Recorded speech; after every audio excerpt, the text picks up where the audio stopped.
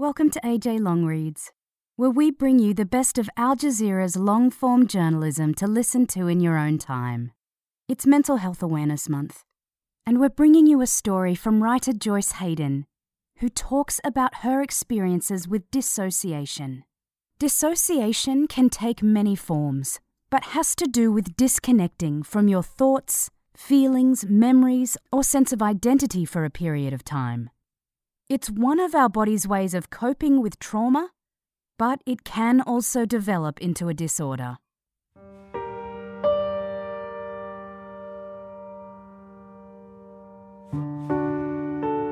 Joyce explains how separating from her body has helped her survive traumatic encounters since she was 7 years old. Floating high above her body, she would watch these incidents as an outside observer. Now she shares how dissociation has affected her life and how years later, she's been able to heal. Here is The Out-of-Body Girl, My Fragmented Life with Dissociation. Written by Joyce Haydon, read by me, Emma Jones. Please note, this story includes accounts of sexual assault from the start that some listeners might find triggering.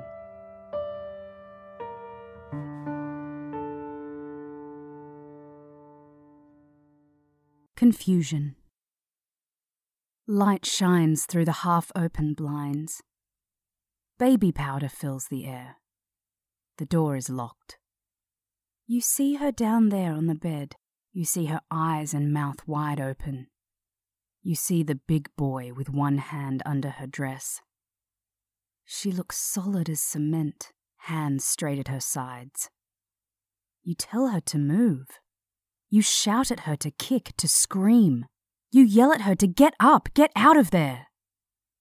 When she doesn't move, you look outside. You are high in the air just below the ceiling. You see your sister and brother playing on the backyard swings. You see the purple lilacs and the frog-shaped sandbox.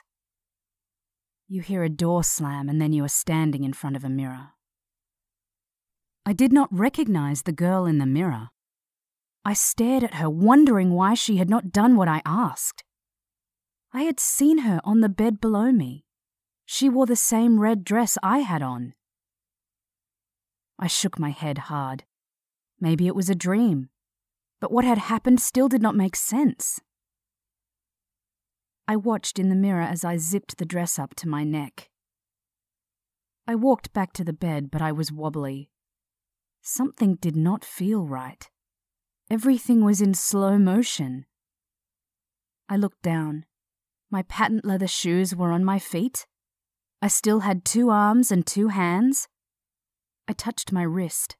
I could feel the cold skin. A black and white movie played on TV. I knew I was at the new babysitter's house on Blueberry Lane. But who was that boy? My body shook. I knew my name was Joyce. I knew I was 7 years old. I knew I had lost something, but I had no idea what. Silence. Several hours later, we were all watching The Wonderful World of Disney. The babysitter shouted that she would crack somebody's ass if we were all not quiet. Eventually, my parents retrieved me and my siblings. Even though we had all been yelled at by the babysitter, and even though the woman had spanked my younger brother, even though a strange boy had unzipped my red church dress. On the car ride home in the dark, when asked how the day had gone, all I could say was the food was terrible. That made everyone laugh. While my parents and siblings continued to talk, I turned my body to look out the back window of the car. I counted stars. The moon hung low but never said a word.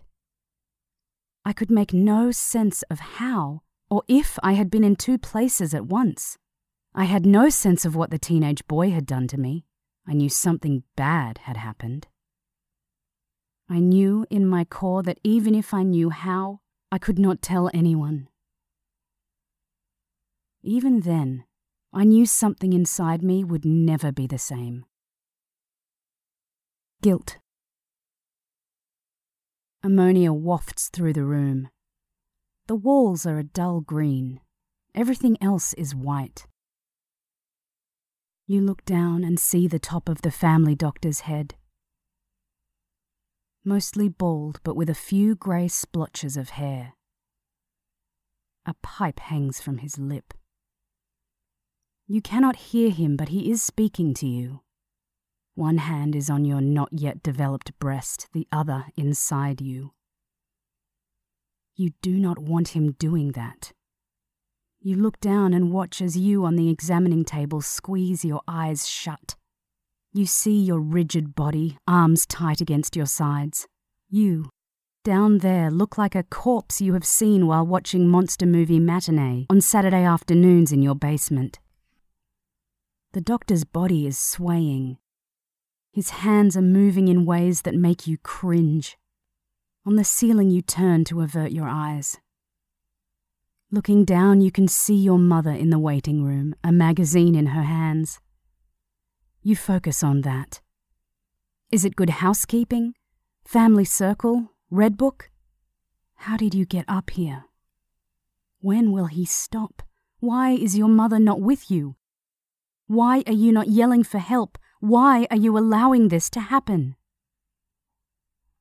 The doctor led me back to the waiting room, after giving me a lollipop and watching me dress.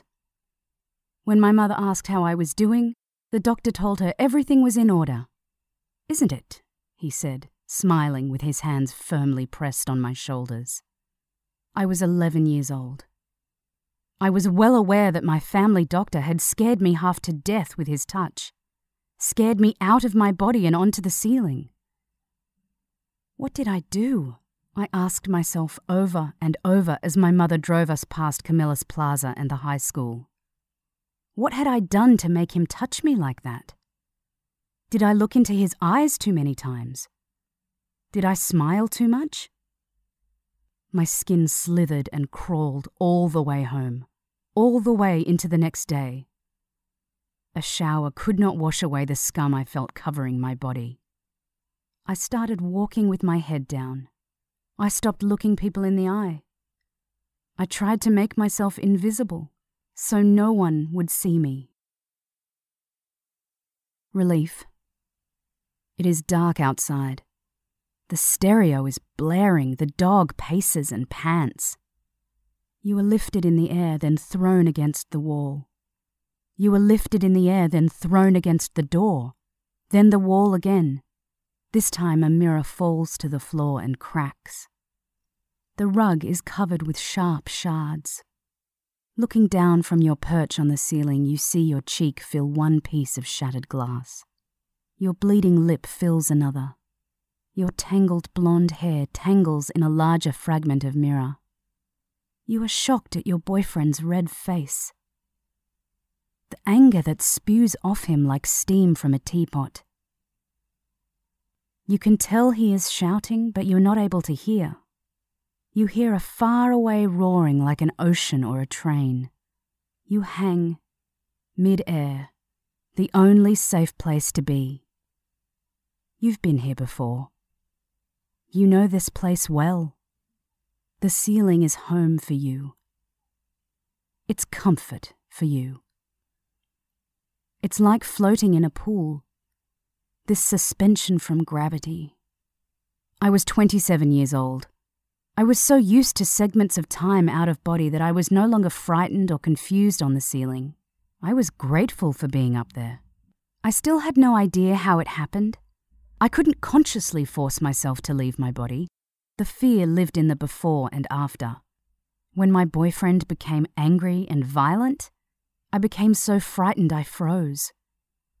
I stood paralyzed, hoping he would calm down, leave the room.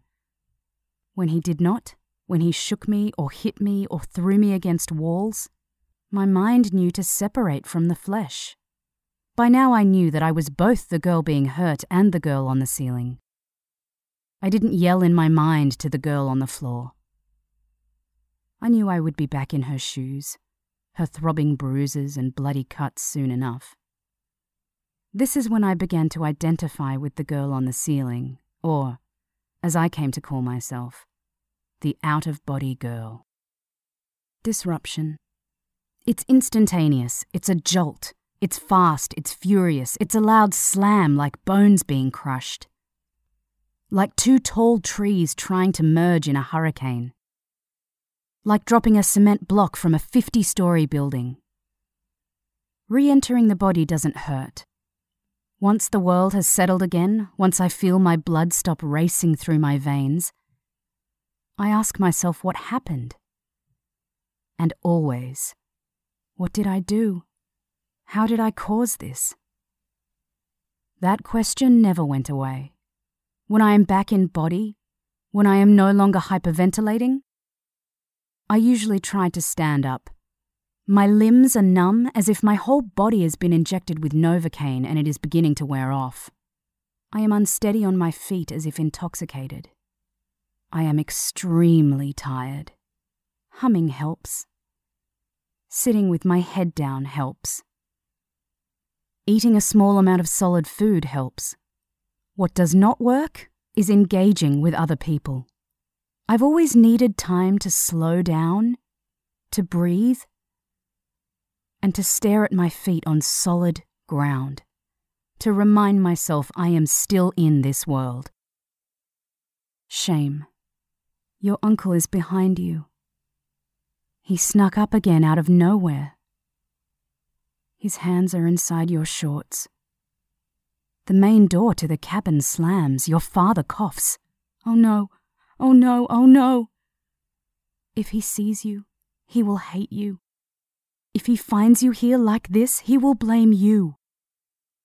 This was the only time I was capable of interrupting a traumatic encounter. I did not do it for me. I was always too paralyzed to act on my own behalf. But the summer I was 13, our family rented a cabin on a lake in central New York State. Everyone was outside except for me. I was looking for my swimsuit. My uncle slid silently into the room and grabbed me. Then I heard my father enter the cabin. I could not be caught like that. I would never be able to look my father in the eye again. I had already created a suicide plan in response to all the abuse from this uncle. If my father saw me, I would not be able to live. For the first time, I pushed away from my uncle as hard as I could. I flew out the cabin door. My mother and grandmother sitting at the picnic table saw me wide-eyed and frantic. They laughed and asked what was wrong. Every cell in my body vibrated. I could not form words, so I ran. I ran through the woods as fast as I could. I ran down the hill and crossed the road. I ran through the swing sets, and when I got to the lake, I dove in head first with all my clothes on. I swam past the safety ropes and turned onto my back. I floated there all afternoon, trying to keep my eyes open, trying to burn the shame from my skin. Grief. A few years ago, I was living in Cuesta, New Mexico. I thought my out-of-body days were over. Then one Saturday, my sister called to tell me our mother had died.